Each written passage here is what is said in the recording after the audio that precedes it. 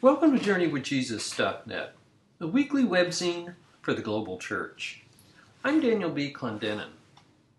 My essay this week is called The Eucharist at Emmaus.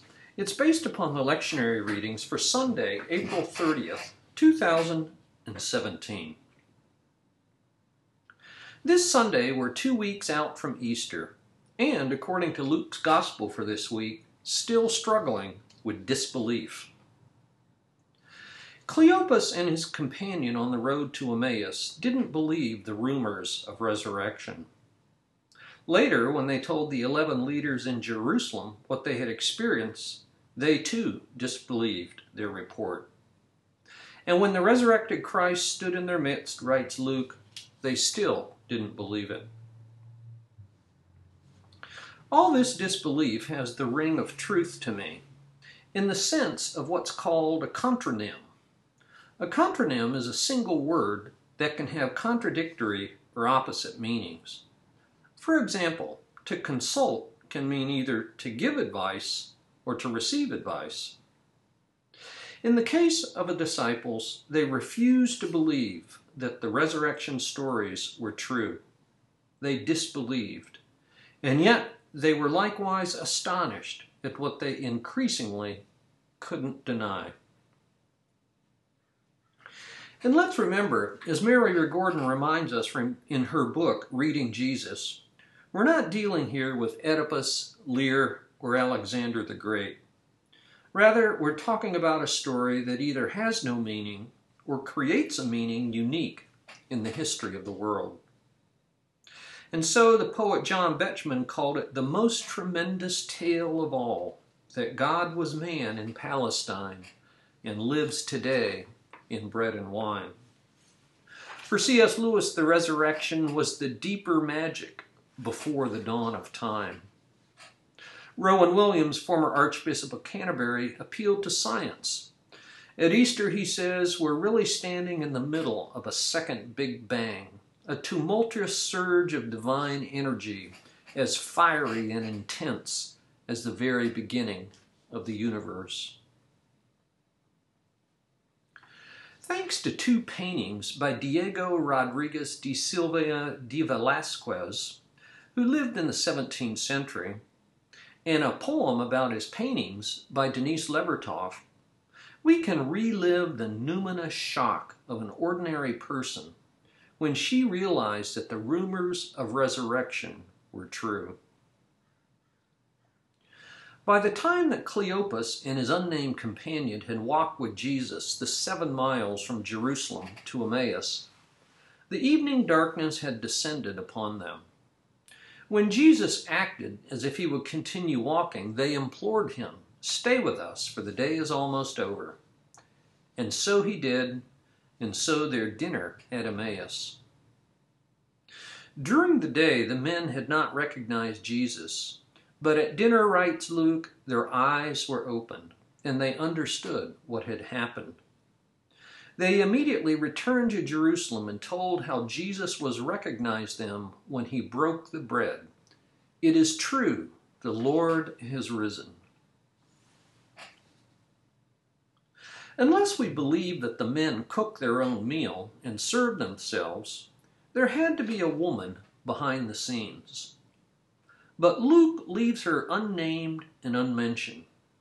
And herein is the genius of Velasquez and Levertov. Their artistic fictions imagine a historical reality. Velasquez painted 2 versions of what he called the Kitchen Maid. It's the earliest known work by him, painted when he was about 18. You can see these paintings on our website. The copy in the Art Institute of Chicago shows only a mulatto maid, and for many decades the version in the National Gallery of Ireland in Dublin also showed only the servant girl. But when the Dublin painting was cleaned in 1933, it revealed Jesus and the 2 men in the distant background of the upper left corner. Clearly, the Dublin version was the dinner at Emmaus. The main figure and the visual center point in both paintings is the kitchen maid in the foreground. Jesus and the men are relegated to a back room in the background. We see them only through a window-like opening. Velázquez pictures the maid as a mulatto, that is, the offspring of a Spanish Christian and an African Muslim. Barry Wynn has commented that the Hispanic antipathy of that day toward Moors considered them as lazy and subhuman. The subject of this painting, then, is a person marginalized at every level by her mixed race, religion, gender, class. The men speak of spiritual matters in the back room. She's hard at work in the kitchen. The woman is badly distracted. In her left hand, she holds a ceramic jug of wine. She's glancing over her right shoulder, listening carefully to the backroom conversation. She bends over to support herself. The stunned expression on her face indicates that her eavesdropping has confirmed her suspicion. She's in a state of shock at having recognized the man she's serving. Whereas the men had been blind to the identity of Jesus, even when he was with them for a 7-mile walk, the Moorish maid recognized the risen Christ while working in the mundane context of a kitchen. Denise Levertov's poem, The Servant Girl at Emmaus, a painting by Velázquez, reimagines this moment. We know from a note of hers that she had seen the painting in Ireland. It's what's called an ekphrasis, that is, a literary description that reflects upon a visual work of art. Levertov's poem is a meditation on Velázquez's painting. Listen to her poem. She listens, holding her breath. Surely that voice is his, the one who had looked at her once across the crowd as no one had ever looked, had seen her, had spoken as if to her. Surely those hands were his, taking the platter of bread from hers just now. Hands he had laid on the dying and made them well. Surely the face, the man they'd crucified for sedition and blasphemy, the man whose body disappeared from its tomb, the man it was rumored now some women had seen this morning alive. Those who had brought this stranger home to their table don't recognize yet with whom they sit, but she in the kitchen, absently touching the wine jug she's to take in, a young black servant intently listening, swings round and sees the light around him, and is sure. Like the painting, Levertov's poem focuses not on Jesus or even his companions, but on the maid. She's having an interior conversation with herself. As she listens to the men in the back room, she realizes that she's encountered Jesus before. At first, it's his voice, then his gaze, his healing hands that now took the bread from her, and finally, his face. The repetition of the word surely 3 times indicates her shocking realization that this is Jesus, risen from the dead. Luke's story at Emmaus is a Eucharistic text. Luke 24:30 says that Jesus, quote, took bread, gave thanks, broke it, and began to give it to them. These words are identical to all 3 accounts of the Last Supper in the Synoptic Gospels. It was precisely when Jesus broke the bread that their eyes were open, a detail that Luke repeats a second time. He writes, "Then the two told the other disciples what had happened on the way and how Jesus was recognized by him when he broke the bread." Interestingly enough, as a historical footnote, there's a third painting by Velázquez called The Supper at Emmaus.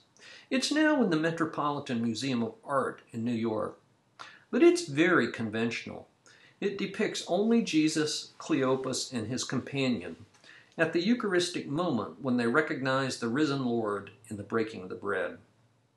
I prefer the Dublin and Chicago versions and Levertov's poem about them. In them, the maid serves the bread. She doesn't take the bread. She's an observer and not a participant of the Eucharist, a mulatto outsider rather than a Spanish insider. But it was the men who didn't believe the resurrection report of the women, and who were blind to the Christ who was right in front of them all day. Whereas in the imagination of Velázquez, it was a mulatto kitchen maid who testified first to the resurrected Lord. The story of the road to Emmaus. For books this week, I review a title by Martin Marty. The title of the book is called October 31st, 1517, Martin Luther and the Day That Changed the World. Brewster Paraclete Press, 2016. This little book is 114 pages long. This coming fall, on October 31st, 2017, the town of Wittenberg in Germany will host the 500th anniversary of Martin Luther nailing his 95 Theses to the door of the castle church, and so kickstarting the Protestant Reformation. The town, which has a population of 50,000, is expecting 400,000 tourists. Martin Marty, born in 1928, an ordained Lutheran pastor, Fairfax Cone Distinguished Service Professor at the University of Chicago, author of 60 books, and for the last 50 years, perhaps the premier scholar on American religion, is the perfect person to offer his own reflections on this anniversary of one of the most important pivot points in Western history. How was it, asked Martin Marty, that a young monk at a new university in an obscure little town lit the fuse and touched such a nerve as to convulse all of Europe and eventually the whole world? It's right there in thesis number 1, says Marty. The first thesis reads, "When our Lord and Master Jesus Christ said, 'Repent,' he intended the entire life of believers to be repentance." In the Gospel of Mark, the first words spoken by Jesus call us to repentance. This was the focal point of all 95 Theses, even an obsession with Luther, says Martin Marty, the biblical claim that one is made right with God not through any human effort. The code word then and now was and is through good works, but instead entirely by divine grace through faith. Luther's idea touched the human heart at its deepest font. Our lifelong repentance, as Luther puts it in thesis number 2, cannot be understood as sacramental penance. In other words, repentance best takes place in a church community, but it's ultimately a personal act rather than an ecclesiastical ritual. Repentance, an about-face or basic change of heart that leads to changed actions, is central to life rather than peripheral. It's essential rather than dispensable, obligatory, not optional. And contrary to modern misconceptions, when done well, repentance is entirely life-giving rather than death-dealing. Repentance is a movement toward health and wholeness rather than a descent into repression and self-recrimination. And as all good Lutherans know, repentance and justification by grace through faith lead to a life of joy and freedom. In his foreword to this little book, the Jesuit James Martin calls this a short book on a big topic written by an expert. What a joy to see Martin Marty writing on Martin Luther at the age of almost 90. And as usual for Martin Marty, this book is a combination of intellectual rigor and pastoral wisdom. Interested readers might also want to read his biography of the Reformer. The title is very simple, Martin Luther, Penguin Press, 2004. But this week, Martin Marty, the title, October 31st, 1517. Martin Luther in the Day That Changed the World.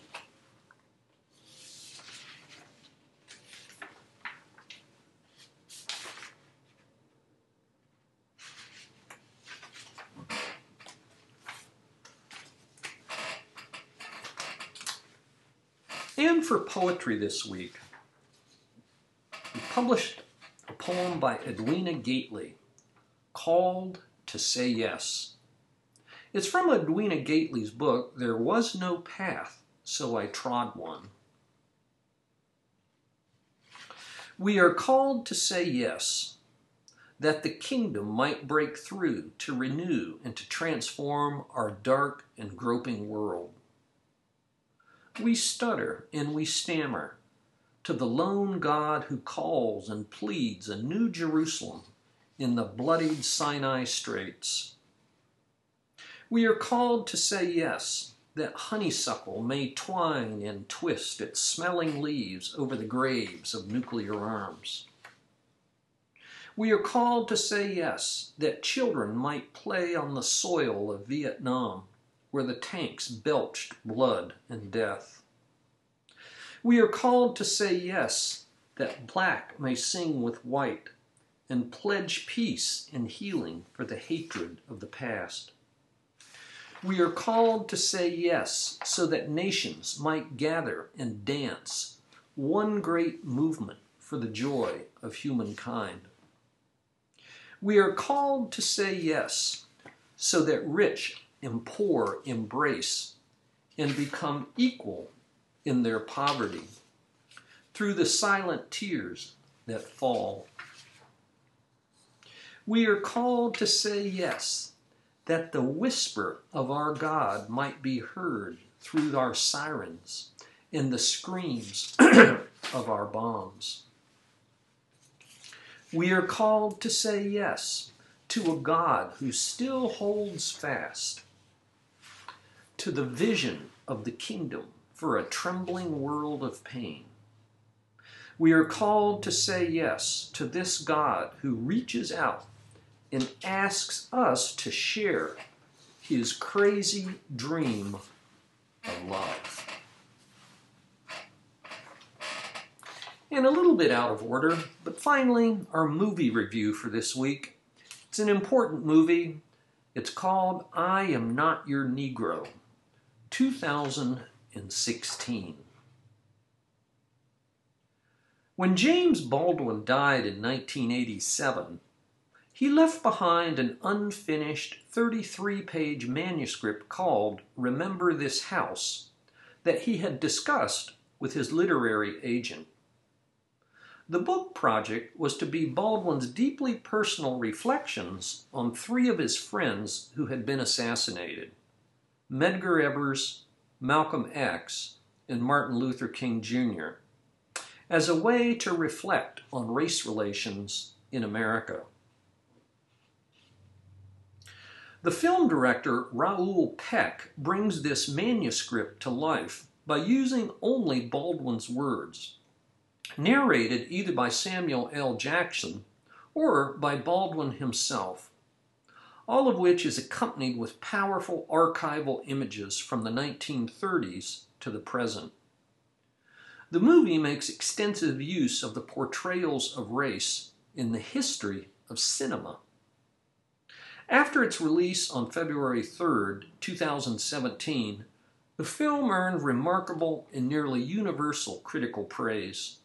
98% on Rotten Tomatoes, for example, and 96% on Metacritic. The story of America is the story of the Negro, said Baldwin, and it's not a pretty story. A documentary film, I Am Not Your Negro. Thank you for joining us at JourneyWithJesus.net for Sunday, April 30th, 2017. I'm Daniel B. Clendenin.